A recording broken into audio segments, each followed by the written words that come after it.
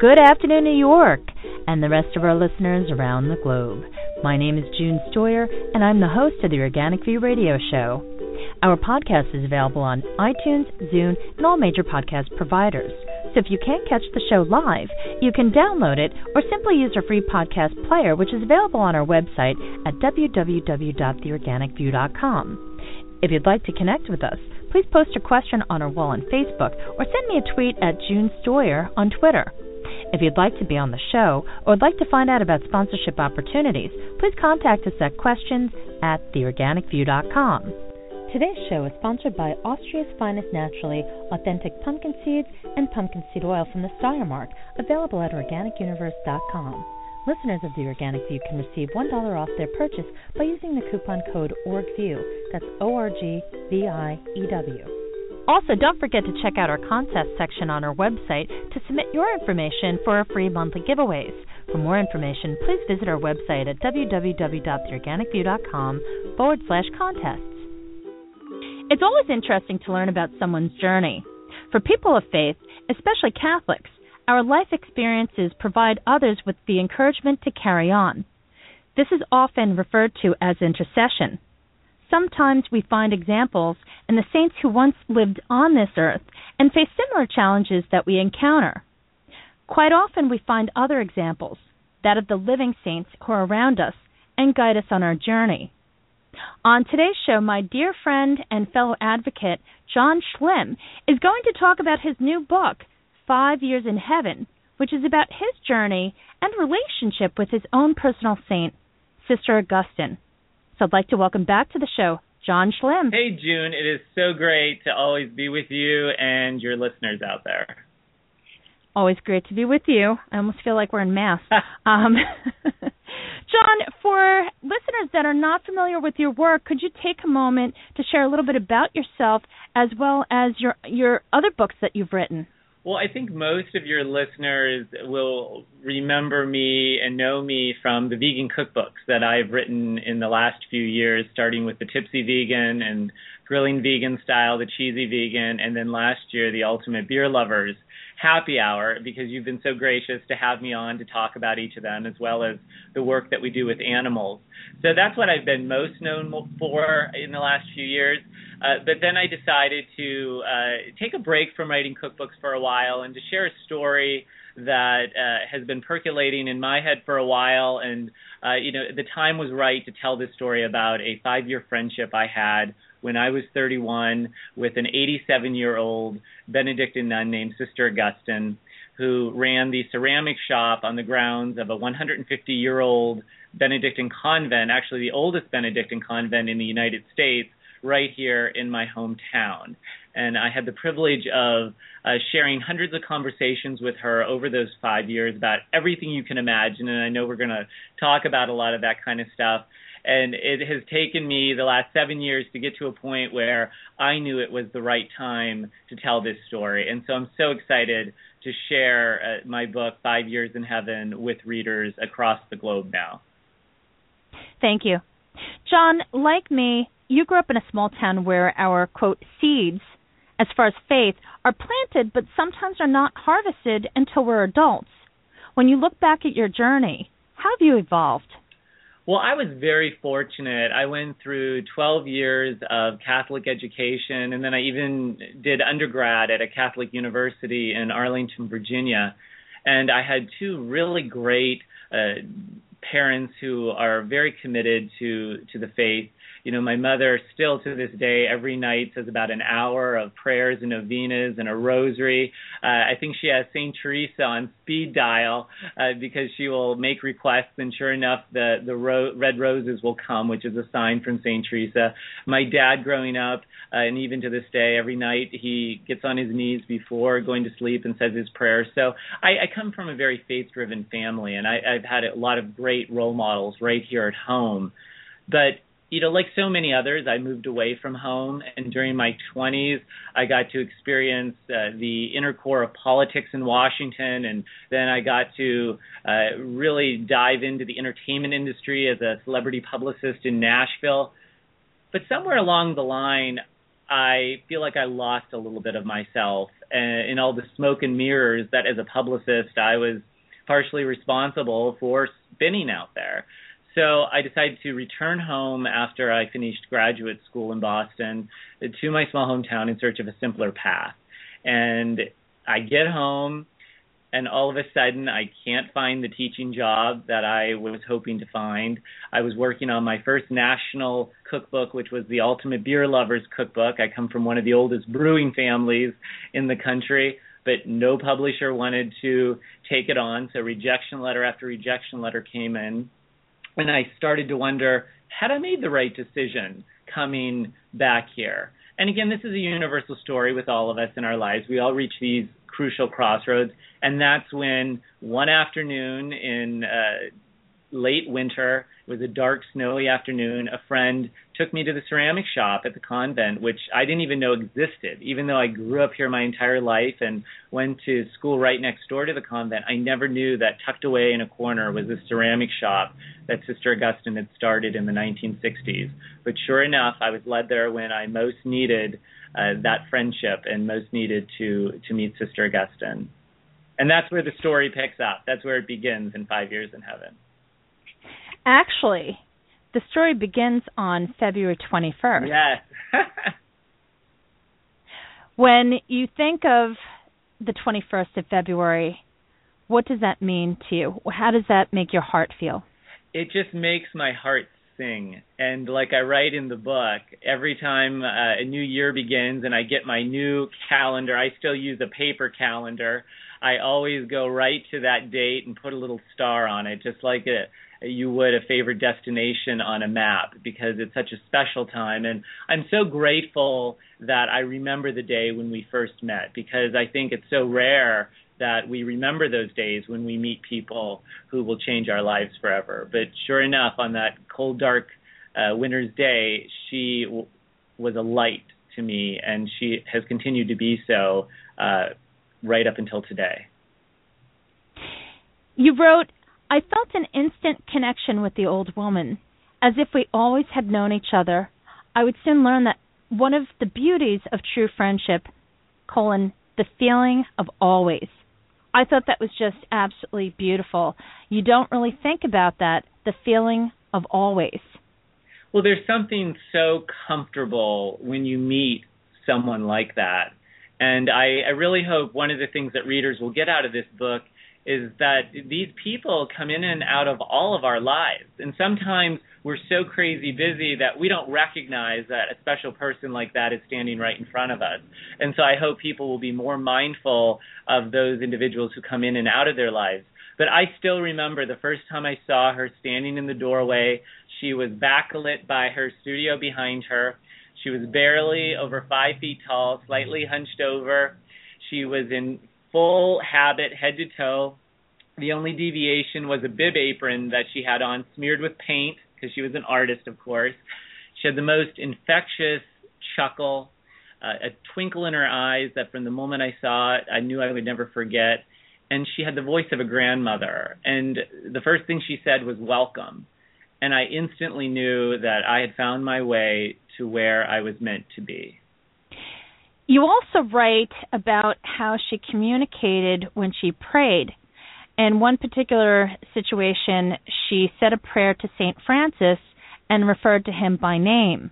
Yes. That was so incredibly powerful because this woman had such strong faith, and she clearly had the relationship that many people desire with St. Francis, for example. And it was so personal that she could actually refer to him as though he were still alive on this earth. And she truly had that connection. How did that make you feel, just witnessing that? Well, and what you're talking about, which was so great, the first time I was in her kiln room with her, and she filled the kiln with her bisqueware, but before she closed the kiln, she sprinkled a little bit of holy water in, and she said, "Francis, please help take care of these pieces while they're in here." And I gave her a funny look, and she said, she clarified St. Francis, and she said he's one of my favorite saints. And I always ask him to take extra good care of these pieces while they're in there. She adored St. Francis, which really inspired me to read more about him, study up on him, and I understood why she loved him so much in so many ways, but especially for his humility. And it made me actually better understand her even all these years later, because she was as close to pure humility as you're going to meet here on earth. And so I understood why the two of them were a good connection there. Well, she also connected you that much deeper to St. Francis, especially since you're such a well-known animal advocate. Yes. St. Francis is someone who personally is extremely important in my life. And all I thought to myself was, wow, to meet somebody who has that close of a relationship with St. Francis, I was just blown away by that. It was just such a beautiful way to make her memory something that could be shared with generations to come. Yes, and her favorite pieces to paint were animals and birds. So I have to think that St. Francis had a little something to do with that, and it was one more connection between them. And certainly, you know, you and I as animal activists, St. Francis is important because he so loved animals. And, you know, if your listeners have not read his Sermon to the Birds yet, it's a very short little speech, but it's so powerful and so beautiful. And I write a little bit about it in the book, but I would encourage everyone out there to just look it up online, St. Francis' Sermon to the Birds. And I think it will express so much about how we feel about animals. And, you know, one of my favorite lines in it is, many are the bonds that unite us. And I think that's such a powerful line, because Sister really taught me how interconnected we all are, not only with our fellow human beings, but with all of the animals on the earth and with the earth itself. So even though I was not vegan at the time when I was friends with her, I definitely think that the work I'm doing now as an animal activist and, you know, as someone who's promoting a healthy plant-based lifestyle, I think those seeds were planted and watered during those 5 years. I think the seeds were planted actually when you were a child, just like me, and as you went through your own journey, working in Nashville, working for the White House, just all the different things that you've done, it really helped pave that journey and make that path even more profound. I just thought that, wow, this is just amazing that now you have this nun that is a living teacher that can help you connect the dots. And speaking of dots, I don't want to ruin it for the readers, but there's one section of the book where you talk about how strong and powerful one dot can be. Could you, without giving away the whole lesson to the readers, could you just share a little bit about the strength and power of simplicity? This came during an afternoon when she was working on a teacup that I had asked her to make, and she had this wonderful and very simple motif that she would use that was of a forget-me-not. And we were talking about how complicated and chaotic the world has become, and I was asking her, how can we change that within ourselves? And she lifted up the teacup, which here it is. And as I write, I could envision it years later with chips and tea stained, and here it is with the chips and tea stained. But she pointed to a dot, just one dot, because her forget-me-nots were 5 blue dots and a yellow dot in the middle. And she pointed and she said, look at that dot. That dot is really powerful, because that dot can be a decimal point that's the difference between $1 and $1 million. It could be a star in the sky. If you were looking down from the heavens, that dot moving across the earth is you and me. She said simplicity is definitely something we should not overthink. She had a great wit about her, and that line made me chuckle because it's so true. We so often overthink simplicity and feel like we need to read all of these self-help books and go to drastic measures, when really simplicity is as simple as taking a deep breath and realizing that simplicity begins with each one of us. And that was a powerful visit for me and something that I carry with me every single day, and especially when I'm enjoying my green tea out of Sister's cup. I thought it was just absolutely beautiful, and symbolism is something that I found throughout the entire book. I think for people who have an elevated consciousness and understand the value that less is more, simplicity can truly be fulfilling.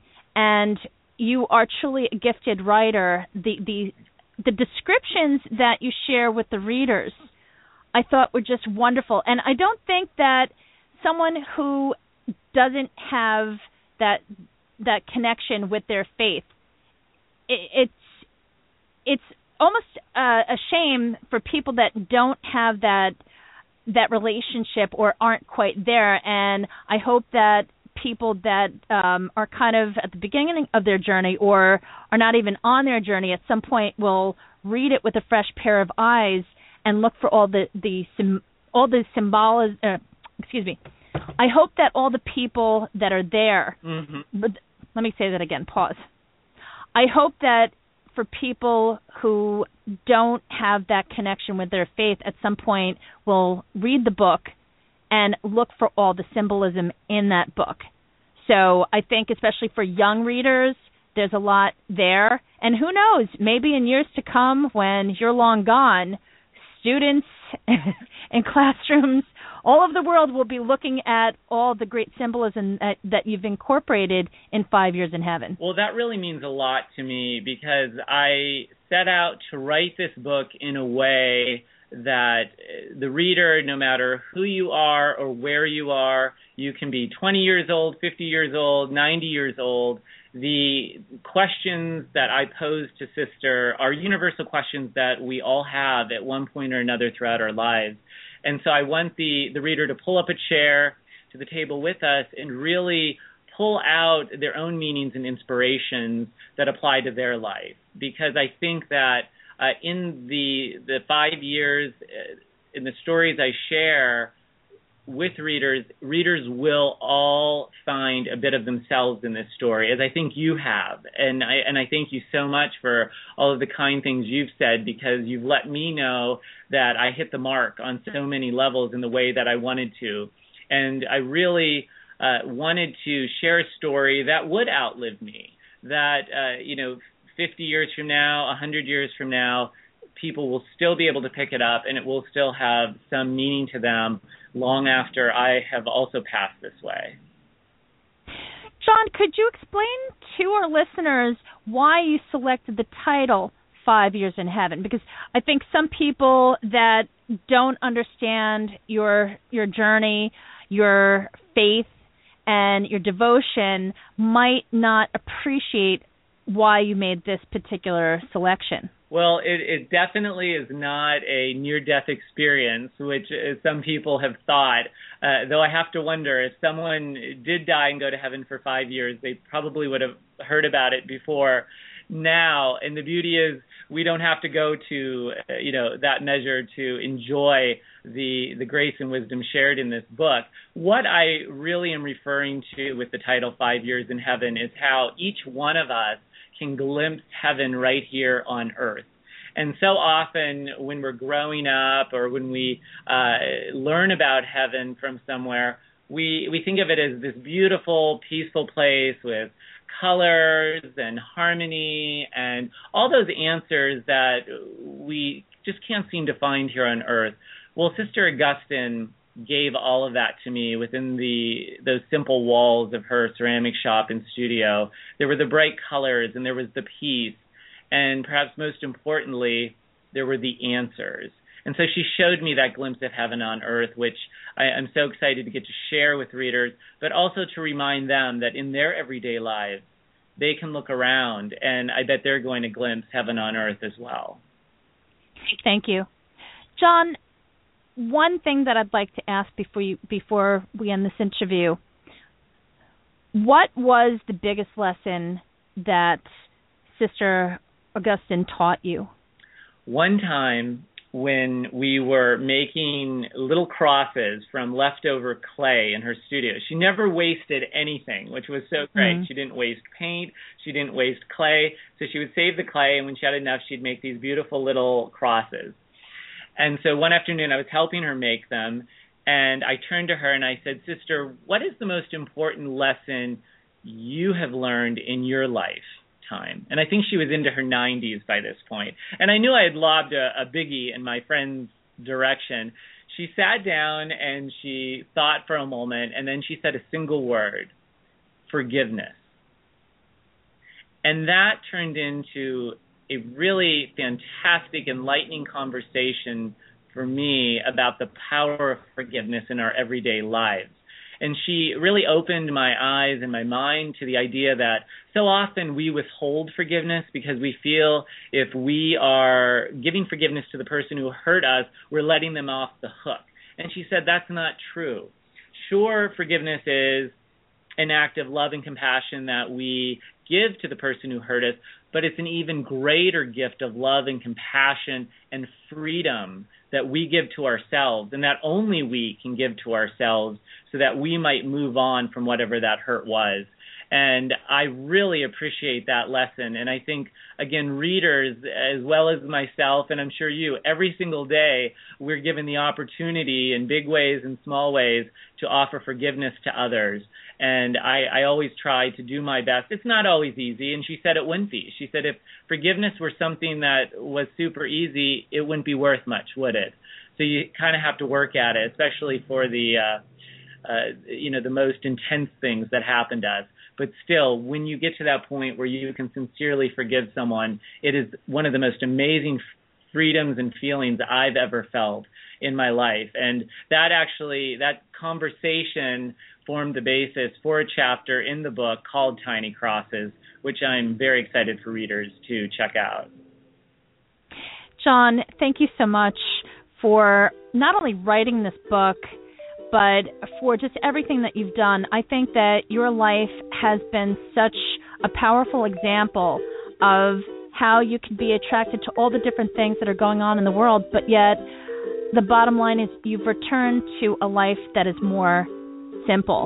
And in that, it's so rich, and you have so much to offer. And I sincerely encourage you to continue this journey and write more books to encourage and uplift other people, because I think, especially at this point in time, we need people like you. We need people like you to meet with people like Sister, as well as other people that are out there that often go unnoticed, but are truly living intercessors.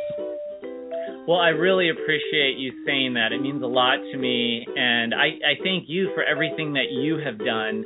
And, one of the most powerful lessons Sister taught me was the strength that comes in a simple smile. And I know that you always have a smile on your face, and I try to always have a smile on my face. And, if we can just smile at a stranger passing on the street, that creates a tidal wave that really does help to change the world. So I will leave you and your viewers with a big smile on my face, and I just thank them all and can't wait for them to check out 5 Years in Heaven and meet Sister Augustine and have her as a dear friend as well.